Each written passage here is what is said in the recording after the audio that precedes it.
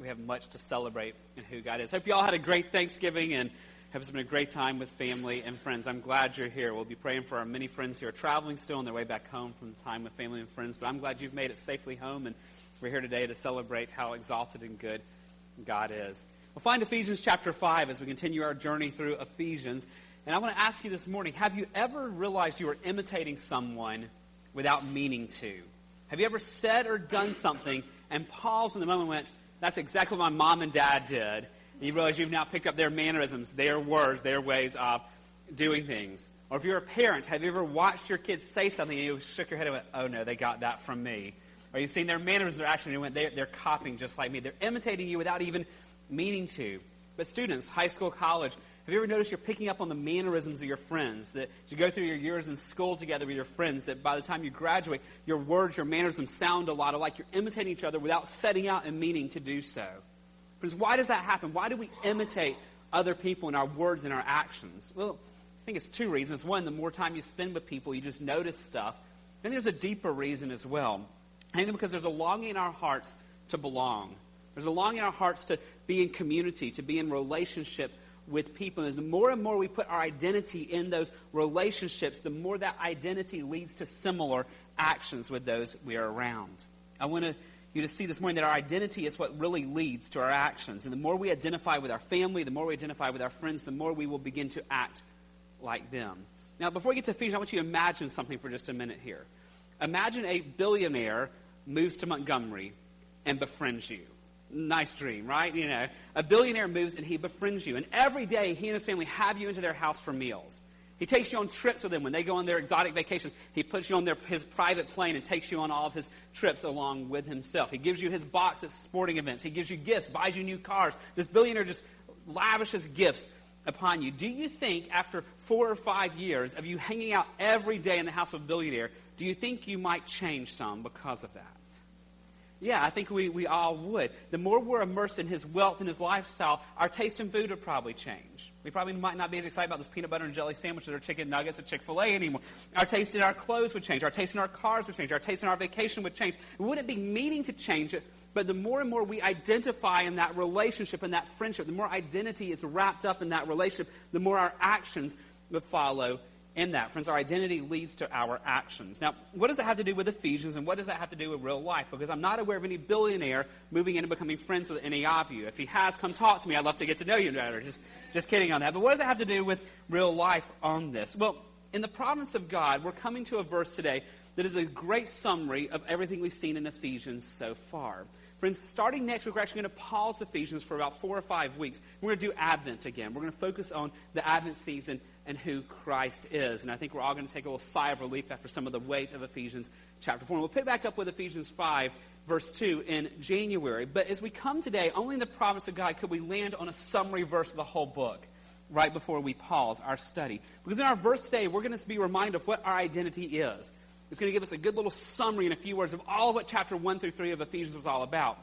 It's also going to give us a very pointed command to obey about how we live because of our identity, how our behavior should be. But this verse is particularly helpful as we think about all of Ephesians because it's going to remind us of the connection between our identity and our actions, how our identity really does determine our actions, how it leads to our behavior. I pray in our short verse today that you'll be encouraged in what God has done for you. I pray today it would anchor us in our identity in Christ, and it would lead to, even as we go into the holidays, even greater holiness in our lives. So it's a short verse, but very fitting today as we come to a pause in our study of Ephesians and as we celebrate communion. So can I ask you to stand, please, in honor of the reading of the Word of God? We're going to read from Ephesians chapter 5, verse 1, and we're praying that God will bless these readings, these 8 words of the Lord to us today. Ephesians chapter 5, verse 1. Therefore, be imitators of God as beloved children. Now, before I pray, this is so short. I want us to read this out loud together. Because this is so short, but yet it's so powerful. And we can get our mind around our identity here and let the Holy Spirit change to our behaviors, what's commanded here. Friends, this would revolutionize our lives, our homes, and our churches. So I want us to read this out loud together. If you'll follow along on the screen with me.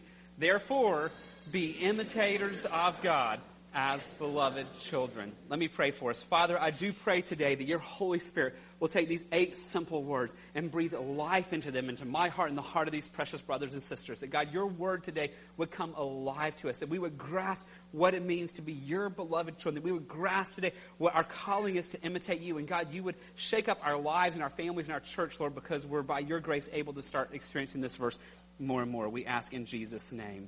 Amen. Thank you. You may be seated. One thing I want you to see from this morning, and really we could just put the verse on the screen as our main point, right? You know, it's kind of hard to change an 8-word verse and make it into a main point. But I want to emphasize something because the order is really important. So I want us to see our main point this morning simply this. As beloved children of God, we should imitate him. I want to start with our identity, that we are beloved children of God. And then what flows out of that identity? What is the connection that comes out of that? That we should now imitate him. Let's start with this idea that as children of God, as beloved children, we should imitate him. So let's look at this. Let's start back in chapter 5, verse 1. And notice the very first word of the verse, and that's the word therefore. Now, therefore is always important in Scripture, and context is always important, but even more so today.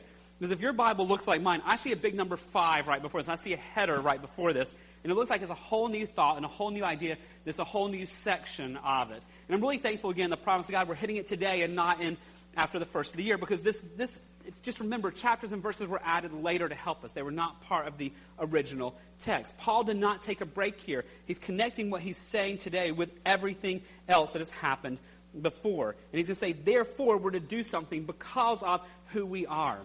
So I want you to think about what he's been showing us. Chapters 1 through 3 was all about our identity in Christ. When we hit chapter 4, a new section of his letter there, which is an appropriate break for a section in our Bible there, we hit that he starts introducing a new idea in chapter 4 of now how do you live because of it. But even in all of his commands of how we live, he keeps anchoring us in our identity over and over again. Just follow along on the screen, or you can look back just a few verses of our identity before this therefore today. Chapter 4, verse 1. I, therefore, a prisoner for the Lord, urge you to walk in a manner worthy of the calling to which you have been called. Our identity is something that God has given to us. He has called us. This is very passive, that he has handed to us an identity that is not one that we have sought out. Chapter 4, verse 4. There is one body and one spirit, just as you were called to the one hope that belongs to your call. Our identity is not just a me and Jesus identity. As we've seen all throughout Ephesians, our identity is we belong together. It's a corporate identity together as the body of Christ, but an identity that is full of hope that we have because of what God has done. Chapter 4, verse 24. Put on the new self, created after the likeness of God in true righteousness and holiness. Friends, we have an identity that's been created by God that's described in terms of holiness. And when God sees us, he sees his righteousness. He sees his holiness.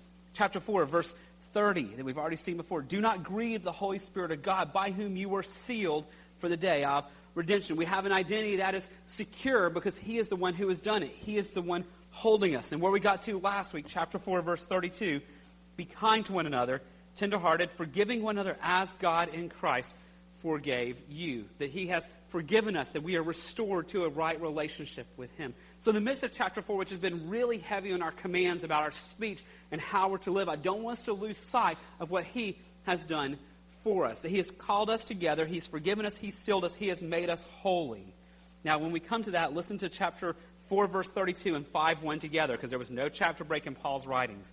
Be kind to one another, tenderhearted, forgiving one another, as God in Christ forgave you. Therefore, be imitators of God as beloved children. Because God's called you, because God has forgiven you, because God's sealed you, because God's done all this for you now, realize you are, first of all, beloved children. There's perhaps no phrase that better summarizes all of Ephesians and our identity in Christ than this, that we are beloved children of God. We're not just loved children of God, friends. We are beloved children of God. And don't miss that. Friends, I love all kids, but there's only 3 kids who are beloved to me.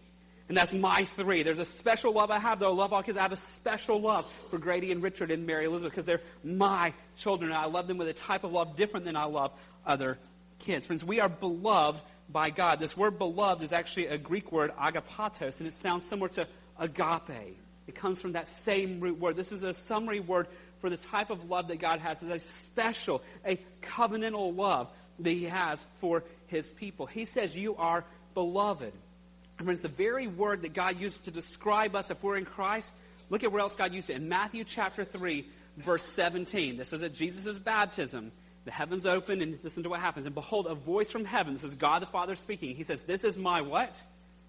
Beloved Son, with whom I am well pleased. It's the exact same word in the Greek here in Ephesians 5:1 as it is in Matthew 3:17. God the Father uses the exact same word at Jesus' baptism to say, this is my Son, with whom I'm pleased. Go listen to him. He's beloved by me, to describe the relationship the Father has for the Son in the Trinity. God now takes that exact same word in Ephesians chapter 5 and says to us, you are my beloved children, friends. If we are in Christ, we are beloved. Go back to Ephesians chapter 1, verses 4 and 5, where we have this great description of when God chose to beloved us in this way, to give us this covenantal agape love. Ephesians chapter 1, verse 4, even as he chose us in him when? Before the foundation of the world, that we should be holy and blameless before him. In love. Now, let me stop there. The word for love here is agape love. In agape love. Now, verse 5. In agape love, then, he, verse 5, predestined us for adoption to himself as sons through Jesus Christ, according to the purpose of his will. Friends, before time began, God chose to show us his agape love. He chose to make us his beloved before even the world was created. That is an incredible identity that we have, that the Father speaks to us, that I love you with a covenant love, like I, the Father, love the Son, love Jesus. Friends, if we really grasp that identity, friends, it should change us in some way. Think back to that billionaire friend. When I ask you if you were friends with a billionaire after several years, would it change you? Everyone nods, yes, it would. Friends, the creator of the world, the one who the praise team was just playing about, is the exalted one, is one who now says, you are my beloved child. Friends, that identity should change us in some ways. Go back to Ephesians chapter 5, verse 1. Two important words to help us understand how his love for us changes us. Therefore, next word, be, the short little word be. Here's a command, friends. There's an imperative. This is not a suggestion. That if we are a child of God, what follows is an imperative, is a command. If we have been forgiven by him, everything we've been seeing, then there's a command that we are now to follow because of it. This is not a suggestion. This word be is present tense. It's an ongoing action that if we are loved by God, then every moment of every day we are to be doing something. Now, before we see what we're supposed to do, there's an important little word here as well that we must not miss. Therefore, be imitators of God as beloved children. Notice that short little word here, and let's not miss this. He does not say, therefore, be imitators of God to become beloved children. He rather says, as beloved children, therefore, be imitators of God. In fact, the command here is sandwiched between these descriptions of who we are. Go back to chapter 4, verse 32. Listen to how it squishes together here as we read these together. As God in Christ, last phrase, as God in Christ forgave you, there's your identity. Now, chapter 5, verse 1. Therefore, be imitators of God as beloved children. Notice the command is sandwiched between our identity. As forgiven, as loved by God, now, therefore, be on a daily basis, moment by moment, doing something. And what is that command that we do because of what he's already done for us? It's therefore, be imitators of God. Friends, what a stunning command. He says, I have already loved you with a covenantal love before time began. I see you as my beloved children, my special children who I love dearly, deep from my heart. He said, I've forgiven you. I've made you my children now. I want you to ongoing be doing something, and that's just simply go imitate me now. Friends, this word imitate is the same Greek word where we get mimic from. It means to copy the character or the behavior of another person. God is saying the command to us is moment by moment. Remember, we're deeply loved by God. And because that moment by moment, to be imitating him, to be copying his character in all that we do every moment of every day.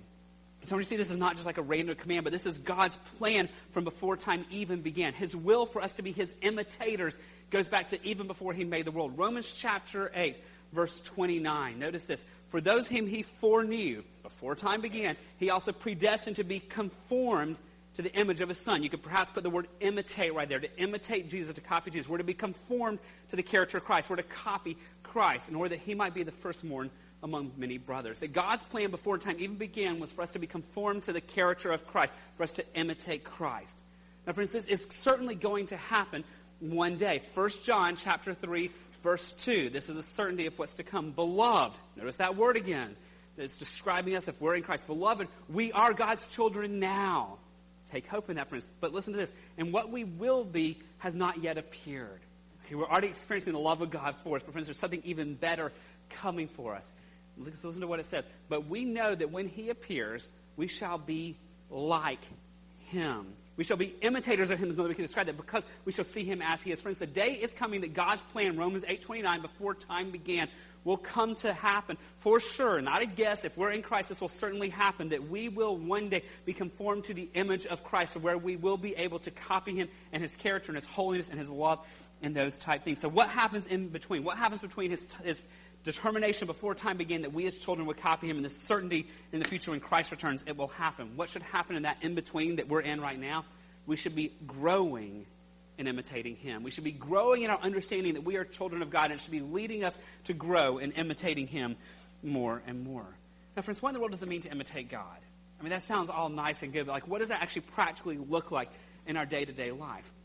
As I look at the Scripture, I can find 4 places in Scripture where this idea of imitating God is explicitly spelled out for us to tell us what this looks like in different areas of our life. And I want to show you these. First, Luke chapter 6, verse 36. Jesus says, be merciful, even as, so here's the example for us, your Father is merciful. So you want to know what it looks like to imitate God? Well, God is merciful to us. Therefore now, as he's merciful to us, we are to be merciful to others. Mercy is not giving people what they deserve. That means we're called to imitate God's character, to be growing and becoming more merciful to other people. We've seen it in Ephesians as well, other ways of how we imitate God. We just read it, Ephesians chapter 4, verse 32. Be kind to one another, tender-hearted, forgiving one another as, there's that word again, God in Christ forgave you. How do we imitate God? Well, we look at how God forgave us, and we now forgive others who've sinned against us, like we saw last week, by not holding their sins against them. We forgive others as God forgave us. That's imitating God. We're going to get to it when we start back Ephesians in January after the Christmas break. But the very next verse, Ephesians chapter 5, verse 2. It's a huge command. It's a great command for us to think about as we start 2019. And walk in love, live in a loving way, that's what that means, as Christ loved us. How do we imitate God? We love other people in the same way that God has loved us. That's a self-sacrificial love that we'll talk more about, where we choose to do good to other people. Do you notice so far in all 3 of these 4 I've mentioned, how we imitate God is all about how we relate to other people. Be merciful, be forgiving, be loving. 3 of the 4 texts in Scripture that show us specifically, as God something, you go do something now, have to do with our relationships with other people, which is all what chapter 4 has been about, hasn't it? Here's your identity in Christ. Now you go live it out in terms of other people. As God has done this for you, now you go do this for others. As you're merciful, as you're forgiving, as you're loving to him. But there's one more text that shows us how we imitate God. This is found in the Old Testament, Leviticus, and is quoted in 1 Peter. So I'll show you 1 Peter chapter 1, verse 14. As obedient children, here's that children language again that's so common in Scripture for us. Do not be conformed to the passions of your former ignorance. Then verse 15 tells us, but as, here's that comparison, how do we imitate God? As he who called you is holy, you also be holy in all your conduct. Not in some, but in all. Look to the holiness of God, and now we imitate that in terms of all of our content and all of our decisions, all of our conduct, all of our words. Friends, between God's decision before time began to make us his beloved children who would be imitating Christ, would be conformed to his image, and the future time when we will do that fully, when sin is done away with, when temptation is done away, when we see him face to face and we're free from all the bondage of this world which causes us to keep stumbling in sin. And in between all that, we should be growing and imitating God in his love and in his holiness. And friends, that's a progressive process for us. It's God's will for us as his beloved children to be imitating him. But friends, that raises 2 questions, at least in my thinking, maybe yours. How do we imitate God? How do we grow in imitating God? And the answer is what we've already seen in Ephesians. Ephesians chapter 4, verse 22 told us, how do we grow in imitating God? To put off your old self, which belongs to your former manner of life and is corrupt through deceitful desires, and to be renewed in the spirit of your minds, and to put on the new self, created after the likeness of God. Notice the imagery here. Here's imitating God again. Our new self is created after the likeness, after imitating God here, in true righteousness and in holiness. How do we grow in that? We put off our old simple ways that do not imitate God, that imitate the world. We put on ways that imitate Christ. And how do we do that? Verse 23 in the middle, by renewing our minds. And as we talked about when we saw that a while back, we renew our minds with the Word of God, as we let the Word of God change us as the Spirit of God applies it to our lives. Friends, that raises a second question to me. What if, as children of God, as beloved children of God, we are not seeking to imitate him? What happens if we fall short, and we do fall short in that and not imitating God in all things? Well, think about parenting. Let me clarify. Think about good parenting in this. What do good parents do when their kids are not imitating them as they should, when the kids are not obeying? A good parent disciplines their kid in love because they want what's best for our kids. So, friends, what happens? So again, this is God's will, Romans 8:29, that before time began, he chose us to make us conform to the image of Christ, to be imitators of Christ. 1 John, it is going to certainly happen. His will between that is for us to be growing in our imitating of God. What happens when we seek not to imitate God? You go to Hebrews chapter 10. I'll have it up on the screen for you. You can flip there as well. Hebrews chapter 12, verse 6. Hebrews 12:6. For the Lord disciplines the one he loves. That word love there is the same word, agape. The ones that God has a special covenantal love for, he disciplines. He doesn't discipline all. He disciplines those he loves. For just in the same way, I love kids, but I don't get up at Chick-fil-A and go give a spanking to a kid across Chick-fil-A who needs one. I only discipline my own children because I love my children with a special love. The Lord disciplines the one he loves, and he chastises every son whom he receives. Verse 7, it is for discipline that you have to endure. God is treating you as sons. In other words, he loves you with a beloved sense of love. For what son is there whom his father does not discipline? Verse 8, if you are left without discipline, in which all participate, then you are illegitimate children and not sons. Friend, we need to stop there and pause. This is very fitting as we come to celebrate communion in a few minutes as well. Friends, if we are not seeking to imitate God in all areas of our life, then God disciplines us if we're his child. Friends, if we are persisting in unrepentant sin, and there is no discipline, there is no conviction from the Lord, there's no sense of God pursuing us to discipline us because he loves us, friend, we need to go back and ask, am I really a child of God? Because there's lots of people who prayed prayers, walked aisles, gotten baptized, done all the motions, but never really in their hearts surrendered to Christ as Lord. Friends, if we are in Christ, it's not that we're going to be sinless. We all sin. I sin and you sin. But when we sin, and if we persist in unrepentant sin, God will discipline us. He will pursue us. He will chase us down in his love for us. And why does he chase us down in his love for us to discipline us? Verse 9. Besides this, we have had earthly fathers who disciplined us, and we respected them. Shall we not much more be subject to the Father of spirits and live? For they disciplined us for a short time, as it seemed best to them. But he, listen to this, he disciplines us for our good, that we may share in his what? In his holiness. He disciplines us so we can better imitate him. He disciplines us so we can share in his holiness here. And then verse 11 acknowledges the reality that none of us like. For the moment, all discipline seems painful rather than pleasant. There's no mincing of words here. Discipline is not fun. When we were children and our parents disciplined us, it was not fun. When our Heavenly Father disciplines us, friends, it's not fun. It's painful, not pleasant. But listen to this. But later it yields the peaceful fruit of righteousness, of imitating God to those who have been trained by it. Friends, as beloved children of God, we should be growing in imitating him.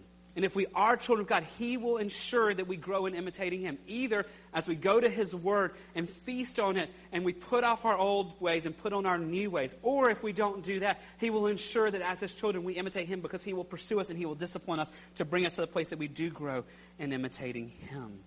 As beloved children of God, friends, we should be growing in imitating him. So I want to pause and ask myself and you as well, not just for communion reflection, but because it affects so much of our lives, all of our lives, because it's about our relationship with the Lord. And that's this question: am I growing in imitating God, or am I growing in imitating the world?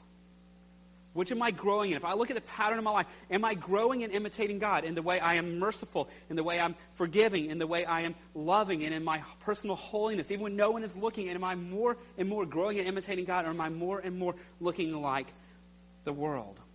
I don't know about you. For me, it helps to put things in time periods. So as I was thinking through this in my own life this week, I started asking questions like, am I holier now than when I first became a Christian? Friends, think back to when you first understood who Jesus was and you bowed your knee and you confessed him as your Lord. Friends, are you different in your holiness? Are you different in your love? Are you different in your mercy? Have you grown in all that? Because that is his plan. And friends, I need to get sometimes more specific than that. Am I holier than I was 6 months ago? Am I more merciful than I was last year? Am I more forgiving than I was 3 years ago? Am I more loving than I was 5 years ago? Friends, the pattern of the Christian life is that we should be growing and imitating God. It's his will, it's his plan for us. And so we need to pause at times and ask, am I growing in this? Do I see God pursuing me in such a way that I can with integrity say, yes, by God's grace, not because of me, I'm holier than I was 6 months ago. I'm more forgiving to people than I was last year. I'm more loving than I was a few years ago.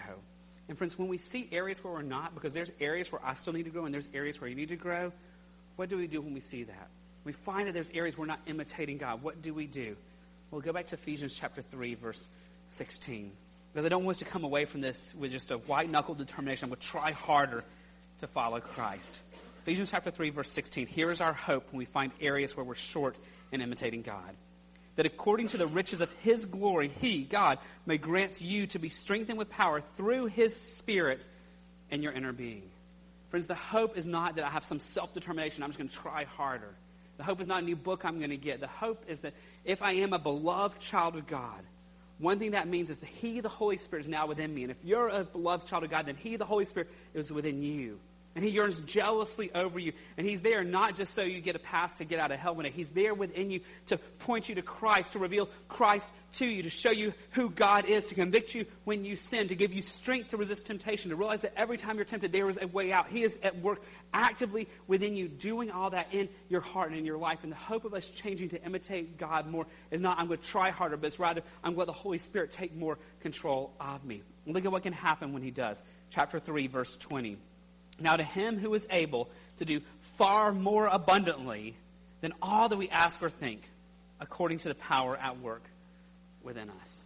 Friends, if there's some sin struggle in your life that you just feel like I can't beat, I can never imitate God in holiness because of my anger, because of my selfishness, because of my love of money, because of my pornography, because of my unfaithfulness, whatever it is, it doesn't matter, because in Christ, if you are a beloved child of God, you have the Holy Spirit, and he can do far more abundantly than you ask or think. He can break whatever sin strongholds are bringing you down, keeping you from imitating God in those areas of your life. Not because of you, but because of what he can do in you. He is able to do far more abundantly than all that we ask or think.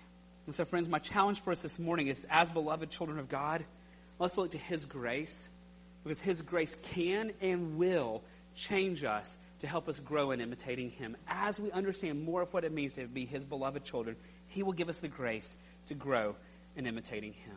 Friends, as we reflect on that, it's very fitting as we come to the Thanksgiving season, but also as we think about what he's done for us, and all we've seen in Ephesians, to celebrate what he's done for us, to celebrate that grace in communion, in the Lord's Supper. Friends, it is an incredible reminder of what made it possible for you and I to be beloved children of God. It's an incredible reminder as well for us of what he's called us to do, and that is to follow him and to imitate him. As we think about communion before we receive it this morning, I want to read us from 1 Peter chapter 1. I'll have the words on the screen for you. It's a text to challenge us, but a text to give us some reflection, because we don't want to rush into this celebration. I want us to remember what it is that made us beloved children of God and the high cost that it came. Because, friends, for us to be beloved children of God was free to us, but it came at a high cost. Let's not miss that. 1 Peter chapter 1. Verse number 14 here. As obedient children, do not be conformed to the passions of your former ignorance, but as he who called you is holy, you also be holy in all your conduct. Since it is written, you shall be holy, for I am holy. And if you call on him as Father, who judges impartially according to each one's deeds, conduct yourselves with fear throughout the time of your exile, knowing that you were ransomed, you were rescued from the futile ways inherited from your forefathers, not with perishable things such as silver or gold. Listen to verse 19. But with the precious blood of Christ, like that of a lamb without blemish or spot. Friends, if we're going to be his children, it's not because of anything you and I do. We can never work our way to God, but we were ransomed. We were rescued by God. And what were we rescued with? All the gold and silver in the world couldn't rescue us. What rescues us is verse 19 here. The precious blood of Christ. Because he's our lamb. He was the sacrifice that went and died on the cross to take the place you and I deserve, because in the holiness of God, God could not overlook sin. He couldn't look at you and be like, man, I like you. Let's pretend you didn't sin. Come on, you're okay. He would cease to be holy if he did not punish sin. He would cease to be just, and if he's not holy and not just, he ceases to be God, and that's impossible for him. Therefore, sin has to be punished. Either we take the punishment because we've offended his justice, we've offended his glory, we've offended his perfection and holiness, or he takes it for us. So, friends, when we can never get to God on our own, he made a way. Christ came. What we're celebrating over the next 4 weeks of Christmas, Emmanuel, God with us. It's not about a cute baby in a manger. It's God coming in human flesh to fulfill this law that we have broken every moment just about of every day. To fulfill it perfectly so he wouldn't stay a baby in a manger, but to come to be tempted in all ways as we're tempted, yet to not sin. To be faced with the law and to fulfill it perfectly so he could go to that cross and take the penalty you and I deserve, to be the perfect sacrifice so that we could be forgiven. So that the Father who looked at the Son and said, you are my beloved Son, can now look at us and say, you are my beloved child, also come have a seat at my table. And the only way that we can be beloved children of God, seated with Christ at the table of the Father, is if Christ himself comes and becomes our sacrifice by spilling his precious blood. Friends, what we celebrate in communion is his body. That's what the bread symbolizes, that he let his body be broken and nailed to that cross so that you and I could be forgiven of our sins. What we celebrate with the juice here is that his blood was poured out. Without the shedding of blood, there is no forgiveness of sins. And so I want to invite you this morning, if you are a child of God, if you know you're a beloved child of God, it doesn't matter if you're a member of Gateway or not. What matters is, do you know you've been forgiven by God? You've received his mercy and his love, and that he can look at you and say, you are my beloved child. If you know that, friend, if you know that your sins are forgiven because of what Christ did, you are welcome to come partake in communion with us. But I want to give you a challenge with that. This is a serious occasion for us. It's not something we do haphazardly. We do it to remember the sacrifice, to worship him, to say thanks to him for what he's done. So I hope you'll take a minute after you receive the bread and the juice, not to rush through it, but to pray and to talk to him, particularly to ask him, is there any sin in my life that I'm not dealing with, Lord? Because this is a time for us as well to take this in a serious way and to remember that he called us not just so we can go to heaven one day. He called us to be obedient children now. And as the Spirit of God speaks to us and shows us areas in our life where we've not repented, for it's just where you're sitting, just confess them to God. It's the brilliant, the beautiful promise, I should say, of Scripture. If you confess your sins, he is faithful and he is just to forgive you of your sins, and even better, to cleanse you from all unrighteousness. So as you receive this, reflect on your status of, I'm a beloved child of God. Thank him for it. Worship him for it. Search your heart. Let him search your heart. If you see sin, confess it. And then take this with a heart full of thanksgiving that he has done what you could not do. He has made you his child. He's forgiven you. He's cleansed you. And now he's given you every spiritual blessing in the heavenlies. So come celebrate and rejoice at his goodness. Friends, I do need to say this is only for those who know they're followers of Christ. If you're not sure I really am a follower of Christ, I just want to encourage you to stay where you're seated. No one's going to look at you funny for doing that. This is a celebration for those who really believe that the body and blood of Christ were broken and spilled so that we could be forgiven and be his children. If that's not you, would you take this time and stay where you're seated and just pray? And why not just pray a simple prayer of, God, I think these people around me are all crazy. I'm not sure that you're even real. But if you are, would you show yourself to me? Would you at least take that step of faith and say, God, if you're real, show yourself to me. See what he does in the today and in the weeks to come. I'm going to pray for us. Our praise team will come receive the elements, and our deacons will come help direct you as you come to the front to receive communion. Let's celebrate God for his goodness and the high cost that there was so that we could be his beloved children. Would you pray with me? Father, we do rejoice in your goodness to us today. Lord, to think that you took us who were your enemies, and God, you made us your beloved children. Lord, what a precious thought that is. And God, I do pray that today that you would let us celebrate that as we receive communion as your children, God, we would not do this just as something we do once a month here at the church. But God, we'd receive it with hearts full of gratitude, hearts full of thankfulness, hearts full of worship, hearts full of longing to be more and more conformed to the image of Christ, to be more and more become obedient children. God, only you can work that. So would you fill each one of us who knows you with your Holy Spirit, God? Would your Holy Spirit speak to us and just fill our hearts with worship and thankfulness, fill our hearts with conviction where conviction is needed. God, I pray that we would worship you in response by remembering the high cost of our salvation that made us your beloved children. We ask it in Jesus' name. Amen.